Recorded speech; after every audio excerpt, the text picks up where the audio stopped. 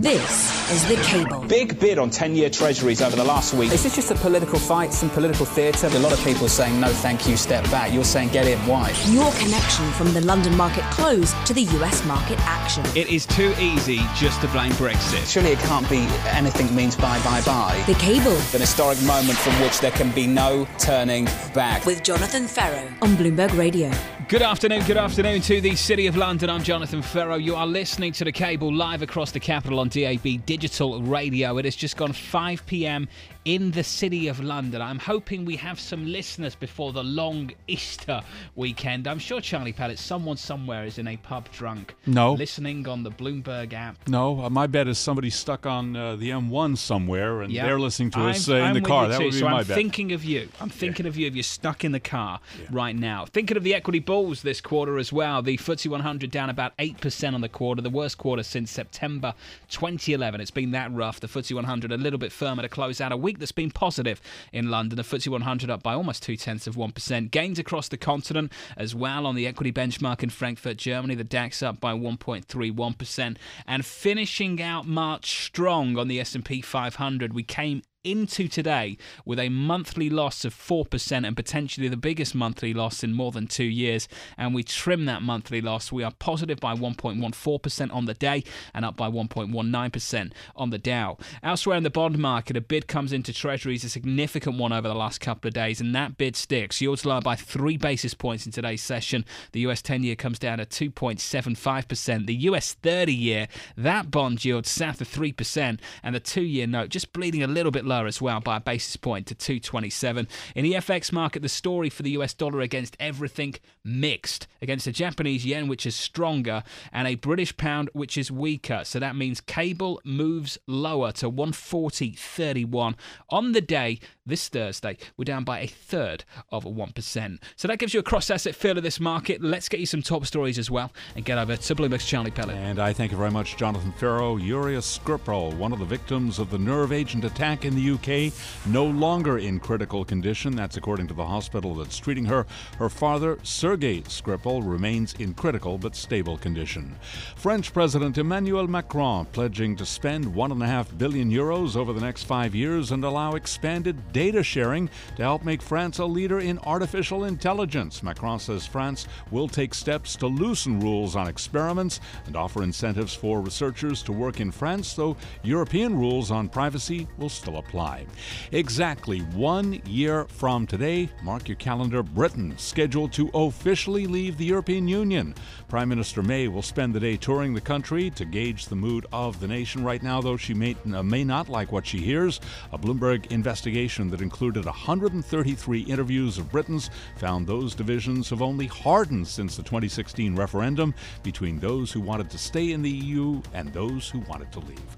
Latest from the news desk, Jonathan Ferro, back to you. Tom Keane told me the Prime Minister was going on a tour and I didn't believe him. Yeah. Tom, is Tom ever wrong? Well, on stuff like that, yes, he makes it up. Paul Dobson in London, is the Prime Minister really going on a tour of the country? I think she's finished it, hasn't she? Haven't you been following her on Twitter today, Jonathan? No. Did she? What? She went on a one-day tour of the country. At a nursery group in Northumberland this morning. She went for lunch at a cow farm in Bangor in Northern Ireland. Oh, it was a proper one-day tour. Think so, yeah. He made out that it was. Tom made out this morning that it was a 12-month tour of the United Kingdom. That's her job, though. And he said to me, "How's she going to do it, on a helicopter or in a jet?" And I said, most likely a bus or a train. Yeah, that's what I was suspecting. Was it a bus or a train, Paul? No, because she went to Northern Ireland. She must be something faster than that. Yeah, maybe she was on a helicopter. I've got no idea. Tom made 50% of the story up then. She went on a tour. It was for a day and not a year. That's a good hit ratio. I think, all right. Tom's like 50% accurate at the best of times. Charlie Pallett, thank you, sir. We'll catch up with you in about 22 minutes' time. The big story for global equity markets has been the rout in technology stocks. The recent sell-off leading equities potentially to their worst quarter since 2015 in the United States. We're going to have a little listen to what some of our guests here at Bloomberg have been telling us about the rout in tech. The market can stabilize a bit with some red prints in the tech sector. The party might be not as smooth, not as much longevity as perhaps was initially thought. And I think that's weighing on them, and also the intensifying regulatory scrutiny on the sector. I think those are both giving the market some pause. History says if you look at government interference with technology markets, you saw IBM in 1969, you saw Microsoft and Explorer near the top in 99, 2000. This is an indication that the love affair, the hot hand of technology stocks is getting colder. This could be again a wholesale change in how these tech companies use the data they collect on consumers and users rather, and how they monetize that. And I think that's the key concern from the market's perspective. It's hard to see tech really falling apart at the seams as opposed to just underperforming the market more broadly. Quite a lot of the gains of the broader market last year were centered in tech, and so if we do get a fundamental reassessment and a medium-term change in the regulatory outlook, then yes, that's a potential negative. You were listening to George Perks of Bespoke Investment, Ryan Roberts of MCM Partners, Peter Borish of Quad Capital, and Michael Metcalf of State Street Global Markets. Pleased to say that Paul Dobson is with us, the team leader for Bloomberg Markets Live blog in London. I didn't just ask him a single question and then he was going to run away after filling us in on a Prime Minister May's tour. Also joining us, Lucy Meakin, UK economy reporter. Paul, it's too easy just to pin this route, this equity volatility, the vol shock of the last month on just one sector, but tech a big part of it. Yeah. It's probably the most expensive of the sectors, and so the one that has the most to fall. Although interestingly, in the US, it's still one of the best performing groups year to date, despite all of the turmoil and the tumult that we've had. And today we've got a bit of a rebound going on, haven't we? In most of the FANG, although Amazon under pressure after the latest broadside from the president. Who would have thought that a tweet by the president could move equities as much as he has done over the last 18 months or so? Lucy Meakin, great to have you with us on the programme. Not so much about tech, but just in terms of the economy and how it's improved over the last quarter. Has it actually improved? Because when I look at the surprise indexes of Citi and others that just looks at the economic data coming from, say, Europe and the United States, it's been somewhat disappointing, hasn't it? Yeah, I think there's a bit of a feeling that the UK's done really well, but actually it's not all that.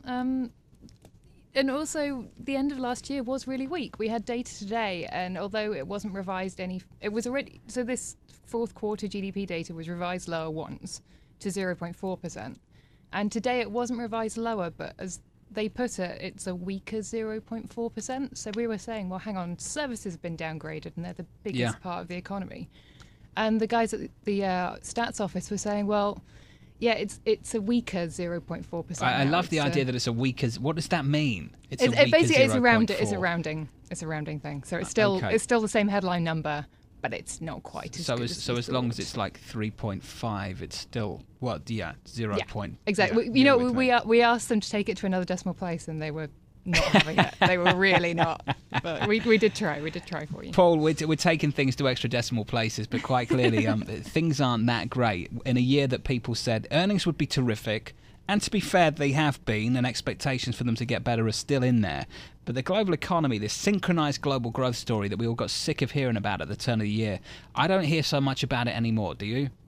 Certainly not, no. The synchronized slowdown is what everybody's talking about now, right, Jonathan?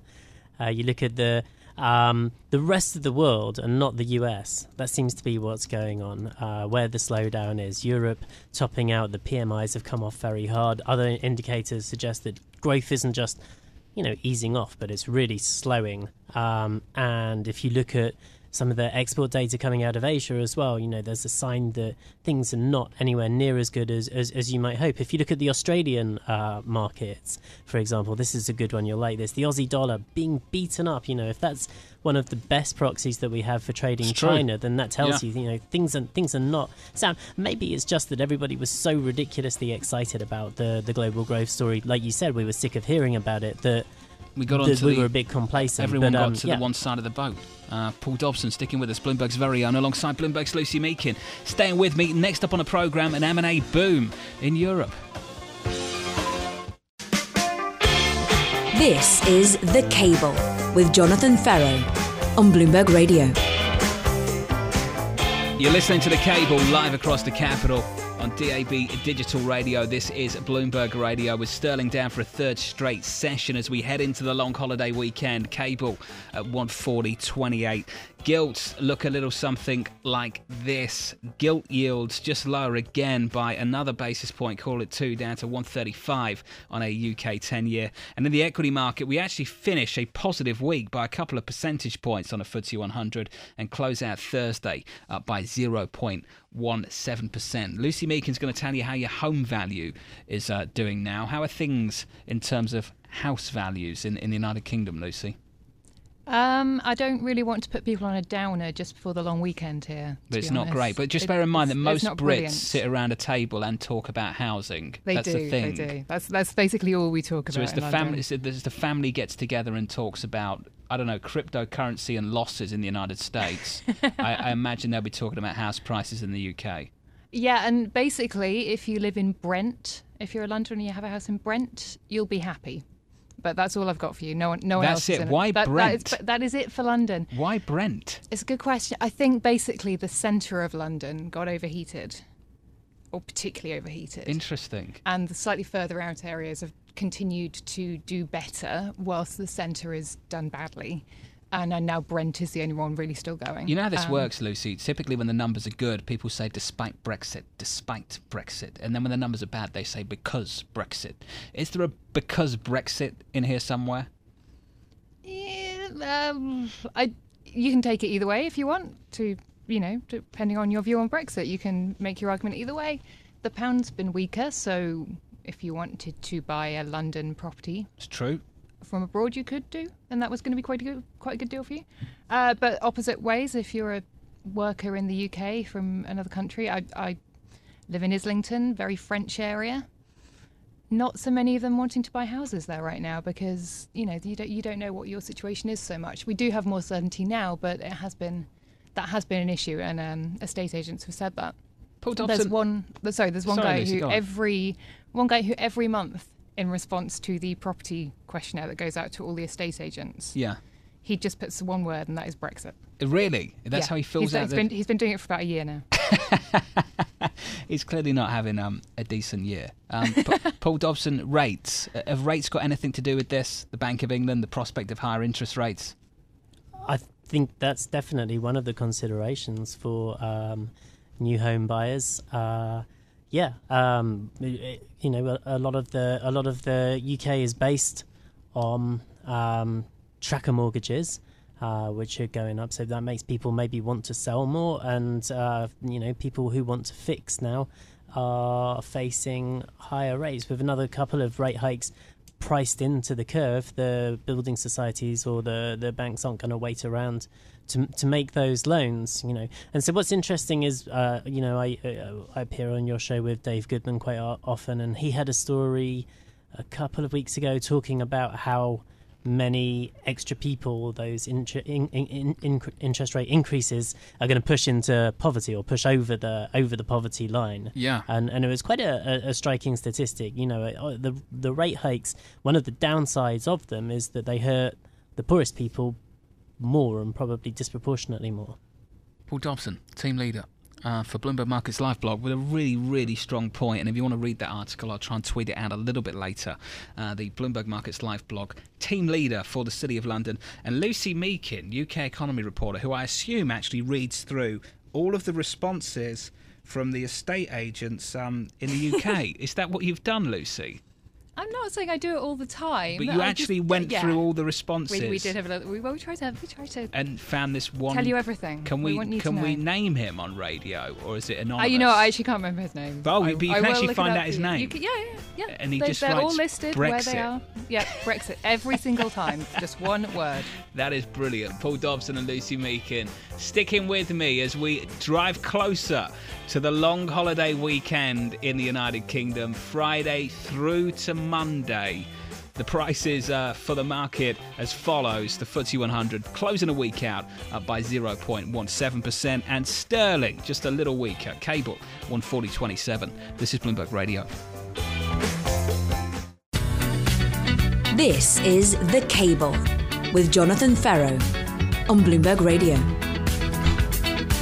You're listening to The Cable live across the capital on DAB digital radio. This is Bloomberg Radio.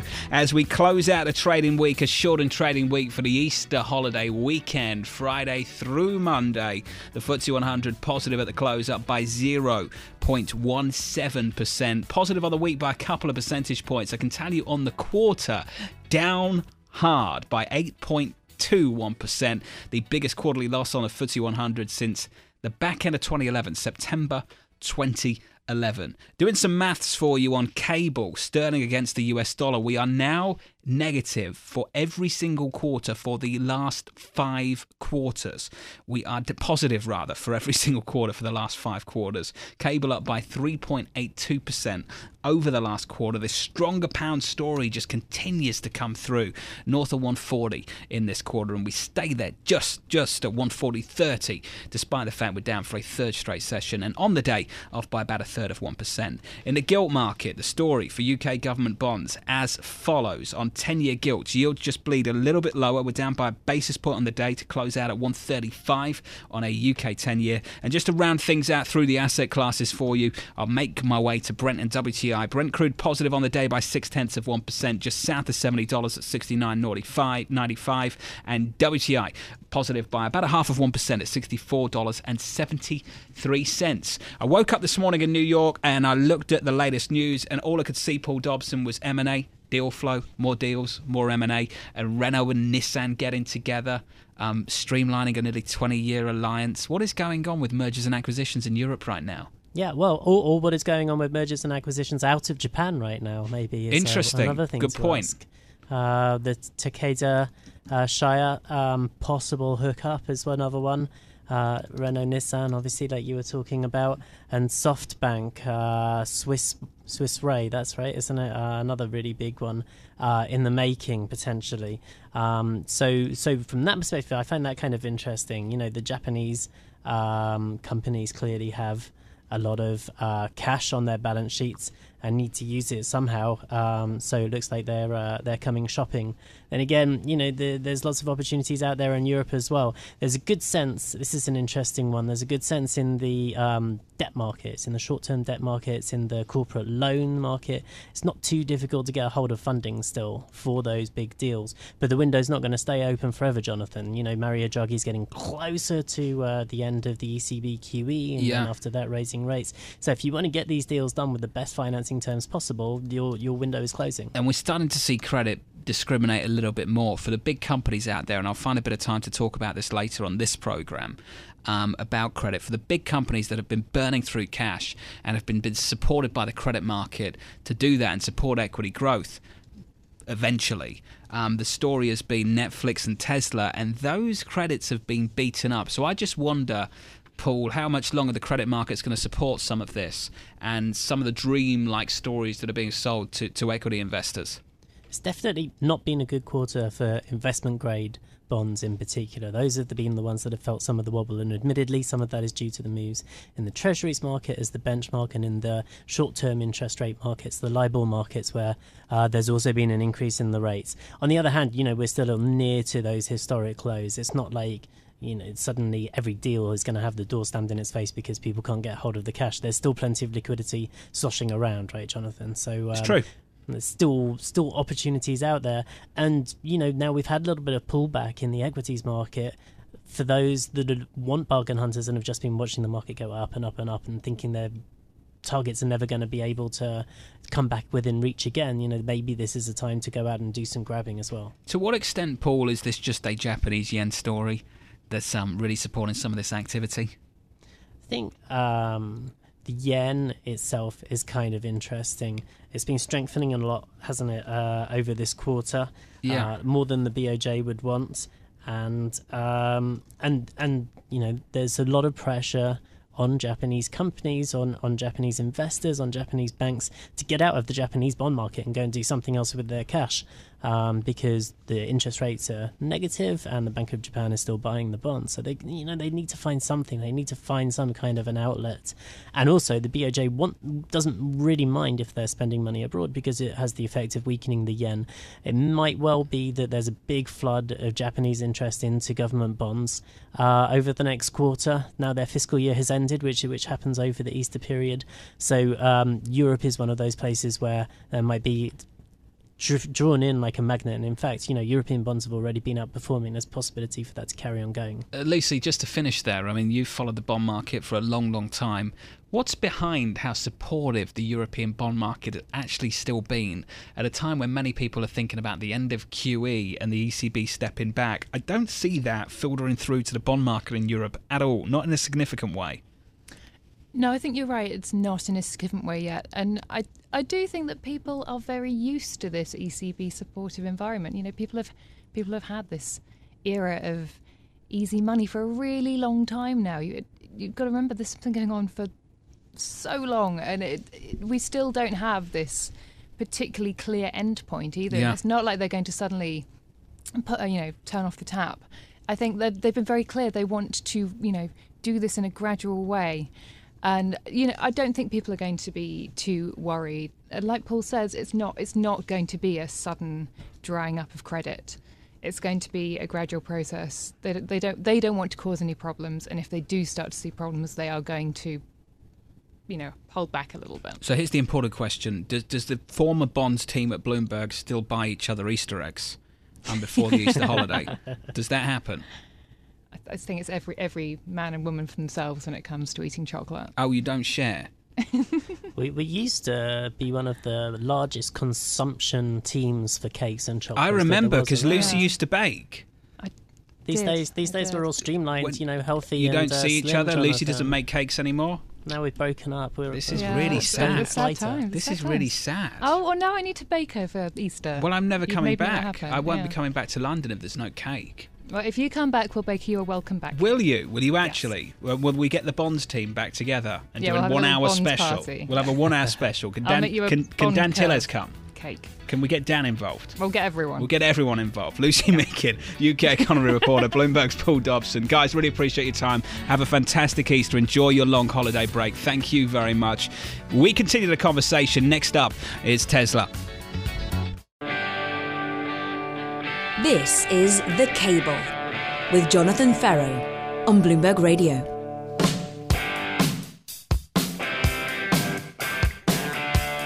This is The Cable, live across the capital on DAB Digital Radio. You're listening to Bloomberg Radio. Let's begin by getting you some top stories. Really pleased to say that back with us in the studio is Bloomberg's Charlie Pellett. And delighted to be here, Jonathan Ferro. Exactly 1 year from today, Britain's scheduled to officially leave the European Union. Prime Minister May has spent the day touring the country, gauging the mood of the nation, but she may not like what she heard. A Bloomberg investigation that included 133 interviews of Britons found that divisions have only hardened since the 2016 referendum between those who wanted to stay in the EU and those who voted to leave. Julia Skripal, one of the victims of the nerve agent attack in the UK, is no longer in critical condition. That's according to a hospital that is treating her. Her father, Sergei, remains in critical but stable condition. And French President Emmanuel Macron has pledged to spend €1.5 billion over the next 5 years and allow expanded data sharing to help make France a leader in artificial intelligence. Macron says France will take steps to loosen rules on experiments and offer incentives for researchers to work in France, though European rules on privacy will still apply. Latest from the news desk. Happy Thursday, mate. Jonathan Ferro, back to you. The hyped-up leadership of Emmanuel Macron. 12 months of Stock 600, negative on the year, despite the enthusiasm of 12 months ago about what Emmanuel Macron and his politics would mean for the rest of Europe, for growth and for companies across the continent. That's my rant. Vince can have one in a moment. Charlie, what happens at Easter at the Pellett household? Have you got the wife an Easter egg?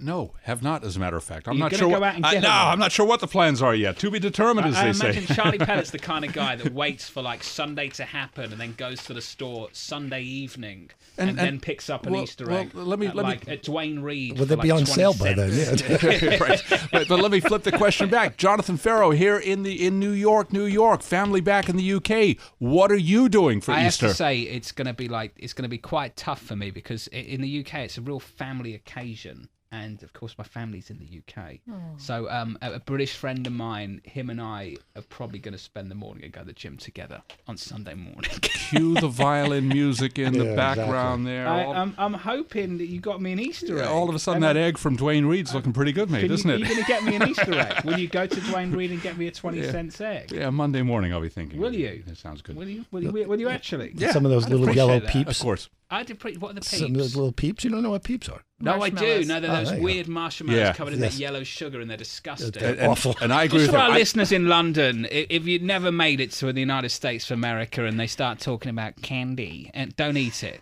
Just don't eat it. It's just not the same. It is disgusting. You know, it's funny because I was on Queensway just a week ago. There's a store. All they sell, nothing but American candy. Yeah. I couldn't believe it. You got all this good disgusting. Cadbury chocolate all over London. You don't realise how good you've got it until you come here and start trying to eat. Yeah, and it's just night and day. But Charlie, I just want to say, peeps, please do. It is impossible to explain to a UK audience just what a peep is. Because even the Americans in this studio can't really Dwayne explain Reed's what the heck getting a great plug. peep is. You'll find him at Dwayne Reed, which if anyone doesn't know what a Dwayne Reed is, it's like going to Boots. It's kind of like going to Boots. I think it is going to Boots. Well, it is, yeah, because Boots right. Walgreens. It is, yeah. Walgreens Boots Alliance. Yeah, so it is. Yeah. It is basically you're going to Boots, but it's called Dwayne Reed. It's a little bit different. It's not quite as clean. Charlie Pellet. There goes the plug for Dwayne Reed. Well, I think Dwayne Reed had got so much free promotion on the program. Let me tell you, there are other reputable stores across the United States of America that will sell you Peeps or other marshmallow-like ingredients and products covered in yellow rubbish. Okay, did I cover the lack of promotions that we're not allowed to do? I did. My producer says yes, we can carry on. The president beating up Amazon today, Vince. I mean, it just can't get away from the nonsense here. The president's saying he's got concerns about Amazon. He's had those concerns since before the election.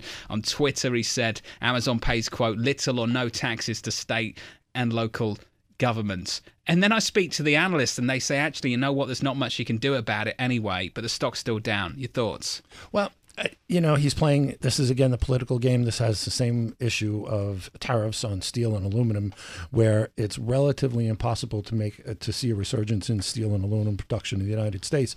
Yet it plays to the chord that he played in the election or leading up to the election of the America First, America Jobs, et cetera, yeah. Where somehow or another people think that we're going to be bringing back mom and pop stores all over middle America to compete with the likes of Walmart, Amazon, Costco, et cetera, and it's just not going to happen. And I have to be really honest, you know, when I hear people say that Amazon killed retail, the market killed the high street retailer, not Amazon, and the market being the groups of individuals that have now decided that they'd rather shop online than shop on the high street, and those groups of individuals have made that decision because of price and because of convenience. Now, Amazon certainly turns up the volume up on that story, and they're the success story in that space.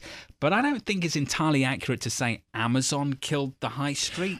Well, it's the market that killed the high street. But at the same time, and I'm not 100% sure of the number, but I'm pretty close. I believe they had 44% of the holiday retail sales over the past December, November, whatever, how far back you need to go for that. So, well, then doesn't everyone need to do a better job of providing e-commerce? Everyone else needs to step up and be competitive with Amazon. But if they are undercutting by price, then you do and you can argue that there is, I use the word monopoly loosely, but that they do have an unfair competitive advantage if they can outprice everyone in the market. Lalan, we've got used to a president that tweets about markets. And I thought the reaction function of investors had changed. I thought we were ignoring a lot of this now. But apparently we seem to be really plugged into this administration. And all of a sudden I do feel like the market has become really headline driven. And some people will be listening and laughing and saying, when wasn't it? Like it has been for like the last 5 years. Every headline were all over the place. The Fed this, the Fed that, hike yes, hike no. But I do feel like more so relative to years gone by, we seem to be much more headline driven at the moment. Why do you think that is? I think most of the investors I've spoken to do think that the headlines are really making a huge difference this year. And I think it's because we're getting policy by Twitter. It's very unpredictable. It could change the actual economic policy outlook for the U.S. It's not just bluster. And so it's kind of unnerved people because we wonder, okay, is this trade war actually going to become a thing? Do we really have to pay attention to it? And so far this year, policy has been dictated by Twitter headlines, and investors are very unnerved by that because, we don't have the traditional signaling factors. Yeah, when the White House, and I remember this quote stayed with me, and it wasn't mine. I remember it was a commentator or something on mainstream news in the United States, and essentially when the White House spoke, it meant that it was policy. That's what it used to mean, and now you don't know at all. Well, no, there was a time when you would hear, we in the trading business, we call them tape bombs. Something would come across the wire. It would be a significant economic news event, whether an actual event or something from the White House or Congress, for instance, or other nations, and it would move markets. Now you get these little blurbs all over Twitter all day long, and the algos are tuned into this. So you're getting this hyper rate of tape bombs hitting and moving markets, and you have to pay attention as a trader because they're moving markets. I mean, the algos are tuned into it. It's moving. It can't be traded. It matters to you because it matters to someone. Yeah, you can't see it with the naked eye, really. It's if I see it and I say it over a squawk line, I turn around and look at the asset class it's attached to. It's already moved. Yeah, it's already on its way. Vincent Signorella, sticking with me, Bloomberg's macro squawk analyst in New York, alongside Lannan Nguyen, Bloomberg FX bond reporter. Sticking with me, next up on the program, we're going to talk about fixed income. Tesla having a rough time of it through the week, not just in the equity, but in the debt as well. That conversation's next, with the pressure piling up on the CEO, Elon Musk. This is Bloomberg Radio. This is The Cable with Jonathan Ferro on Bloomberg Radio. Whoa. Lannan says to me, we need some hot cross buns, to which I say, yes, you're damn right. I need to go and find out who sells hot cross buns in the United States of America. To which Vince replies, is that the one with the egg in the middle? What? There is a Easter thing. What are you talking about? The cream egg. I think he's talking about the cream egg. No. Can someone in London send Vince Signorella? It must be an Italian-American thing. In Bloomberg. Just send it to the office, by all means. A hot cross bun. An American. It's what, do you have a bun with an egg in the middle? It looks like a hot cross bun, but there's a hard-boiled egg in the middle of it. What is that? I've never personally eaten it because I'm not a fan. Who gave you that? No one gave it to me. I've seen it in bakeries. That's what bakers? It's Italian bakeries in Italian-American communities. You're really trying to make stop me. I don't believe you. I don't believe you at all. Are you making this up? No, I'm not. I'm serious. There's a pastry. Caroline O'Brien, our producer, KO, is there a pastry with an egg in? She says yes. Lannan, have you ever seen this? I don't know what you're talking about. I don't know it's good luck. I'm told it's a good luck thing. I honestly have never heard of this. I'm Googling it. So apparently we've got to go and find a hot cross bun and a pastry with an egg in the middle. Okay. All right. Let's get to something else before we lose some listeners quick. Tesla, I mean, in trouble, Vince, and it feels like a doom loop. Moody's downgrade them. They downgrade this particular security, the 2025 security that came out last August to triple C area, and the triple C sort of grouping, you've got yields of like 9-10% on some securities, and this one right now yields in the 7s. Yeah. And when it came to market, it was a 5.3% coupon. So that's a big shift. 7's not for long, because in the end, Tesla is going to need money, and in the past they've been able to go to the bond market to get that money, and people have willingly thrown money at this company. Never understood why, to be perfectly honest with you. And now with the bond yields where they are, the capital losses on that paper is none too pretty. Yeah. And now when they go back to the markets again looking for more funds because they're behind in production, they're probably about $1 billion shy in the capital for working capital neighborhood. They're going to have to go to stock. They're going to have to issue equity because I don't think they're going to be well received in the bond market. Well, this is the doom loop, isn't it? There you go. There goes the stock price. There goes the stock price. When the equity adjusts and the stock price goes through a certain floor, that raises the yield on their bonds because they've broken. I can't think of the word they've done. Is it in the covenants? It's in the yes. It yes. is. So if it goes below a certain price, it's. I'm not going to compare them to Enron, but it is what happened to Enron. When Enron stock went through a certain level, they broke covenants on loans, which caused that doom loop, as you say, again. Yeah, I don't know what the covenants of this particular security are. I don't either. Yeah, but I do think it's that classic doom loop. Even if you don't just put Tesla to the one side, typically what happens in these cases, when you have a company that has a high cash burn and they need to raise a lot of money, the debt starts to fall out of bed. It puts the pressure on the equity because you've got to do the equity raise, and then it puts the pressure on the debt again. Which puts pressure on the equity. Exactly. And all of a sudden, without a positive catalyst, this can change quickly. And Lannan, the story last August was for this security, for this maturity, for this rating, a record low yield. The market lapped this stuff up. Things have changed slowly in credit. Is it a Tesla story or a credit story? It's probably just a broader credit story. I think, if you're looking at the rate environment in the U.S. and it's just, I'm bringing it back to my wheelhouse of foreign exchange and treasuries and thinking about these kind of big tails that we see from the Fed sort of raising rates while everyone else catches up, right? And so we're seeing a lot of this kind of big tail from people thinking, what's going to happen when Europe starts to raise rates? What's going to happen when the BOJ finally decides to head towards the exit door? And so I think that's a broader story that we have to tell rather than just a Tesla story. Lannan Nguyen, sticking with us, Bloomberg FX bond reporter alongside Vincent Signorella, Bloomberg's macro squawk analyst in New York. Next up on the programme, we run you through the week ahead. Of course, a shortened trading week because of the holiday, Bank Holiday Monday in the United Kingdom. European markets, most of them won't be trading. In the United States, open for business.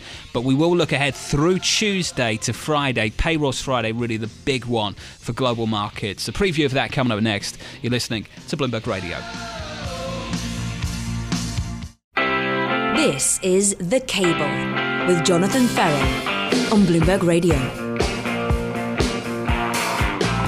How long can I play this before we have to pay? A whole 30 seconds. Fantastic. What have we got left? Oh, you got 10. Quick, get it off. Get it off. FTSE 100 closing positive today. Positive 0.17% on the FTSE 100. The DAX positive by 1.31% on the equity benchmark in Frankfurt, Germany.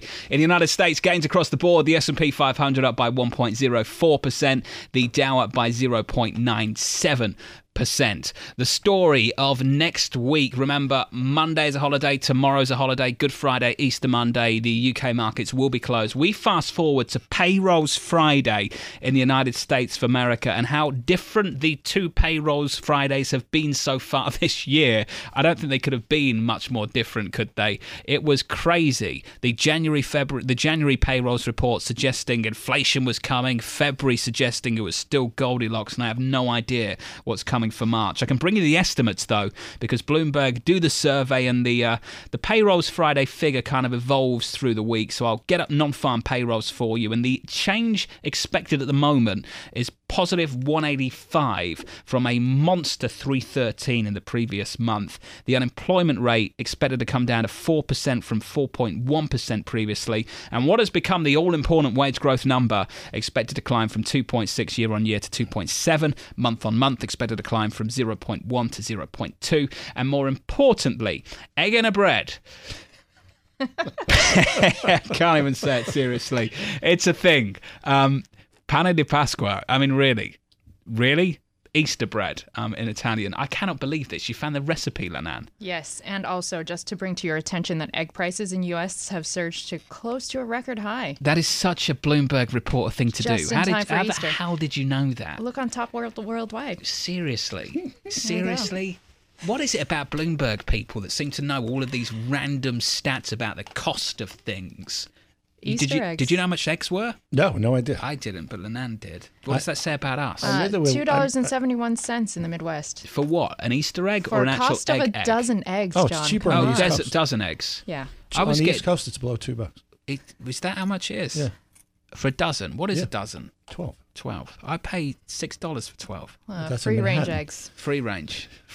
By the way, the whole thing about free range is such a farce. That means they leave the coop door open and the chickens can go out if they want to. And if they actually do step out for like 10 minutes. I don't know about you, Vince. Sometimes I want to stay in. But you know what? I like the option of opening the door if I can. I have a friend who has a chicken farm, and he does organic eggs. And the people in the supermarket said, your eggs are too clean. You need to throw some feathers in there to make it look more authentic. To make them look more organic. That's disgusting. Would you put that egg in your bread? I doubt it. No, I don't put eggs in my bread. So. Doubt it. I don't see you putting those dirty eggs in the bread. I still don't understand this at all. Do you cook the egg before you put it in the bread? I don't know. Surely you put it in a pan and like clean the thing. Well, it's a hard-boiled egg. I mean, it's disgusting. It's pretty gross. Yeah, but it's not hard. It's a hard-boiled egg, but you don't take the shell off. No, it's a hard-boiled egg, and then people you paint the shell. They paint the shell like an Easter egg. And then what? Then you don't eat it. Read the recipe, John. I don't think I want to. I think the whole thing just sounds a bit weird. Don't you? I've never eaten the thing. I have no idea. I don't get it. Can I get your thoughts on the bond market before I leave you? Because in about 8 minutes' time, we've got to be on TV talking about fixed income. So if you want to help me do the research for Bloomberg Real Yield that begins in 8 minutes' time, I'm joking. I've done it. Seriously. Lannan, talk to me. It's been a big bid coming to the bond market over the last week. And it's a real change too. Yeah, it is a real change, and I think everyone is worried about LIBOR. We talked about this last week as well. With the comparisons to 2008, so people are a little bit on edge, and obviously the tech rout this week didn't help either. Vince? We've swallowed close to, I think, $300 billion in new issuance without blinking an eye. The 10-year yields... Isn't that incredible? It is amazing. And the 10-year yields just near the session lows around 274. And, as you mentioned, there are issues in the corporate bond market. Tesla is not alone. The Treasury, the trade issue brought some folks to Treasuries. And you get to a point where real yields have climbed to a level where... if you don't have inflation and you have interest rates in the 10-year close to 2.9% a couple of weeks ago, that's a heck of a nice return compared to what you've seen recently, and people just ate it up. And 2s versus 10s in the Treasury market, Lannan, that measure, one measure of the yield curve, flat, south of 50 basis points. And a really interesting thing that's happened in this sort of risk-off story is that money has come into the 10-year space, the 10-year maturity, yields have been driven lower.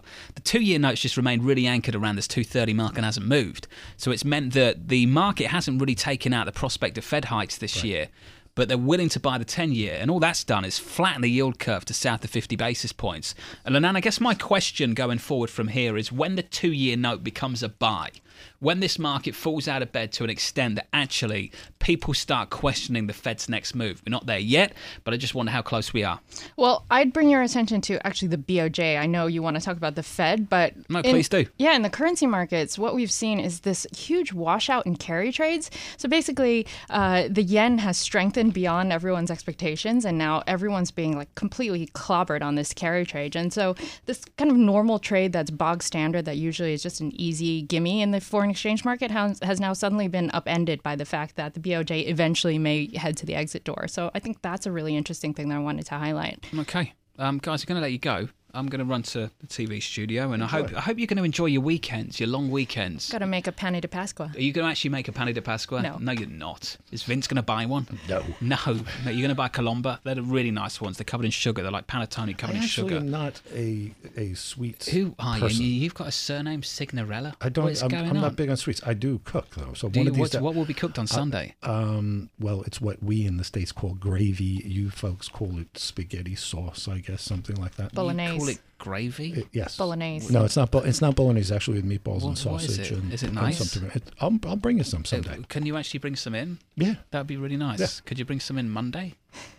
I probably can. Yeah. No, because that would just be really nice. Because traditionally I'd be off on Monday, but I'm not. I've got to work with Tom, and I'd like to eat that for breakfast. Well, it's not really breakfast. It's kind of. Well, just sort of like it make me feel really nice at 7 in the morning. I'd be curious if you compared it to what your dad made back in Italy. That would be a big push. That would be surprised. tough. My nonna's from you the south of Italy. That's yeah. We can have this conversation in the commercial break if you want. Vincent Signorella, great to have you with me. Bloomberg's very own Lannan Ewan of Bloomberg. Thank you. We'll have you back next week if you'll have us. This was The Cable. This is Bloomberg Radio.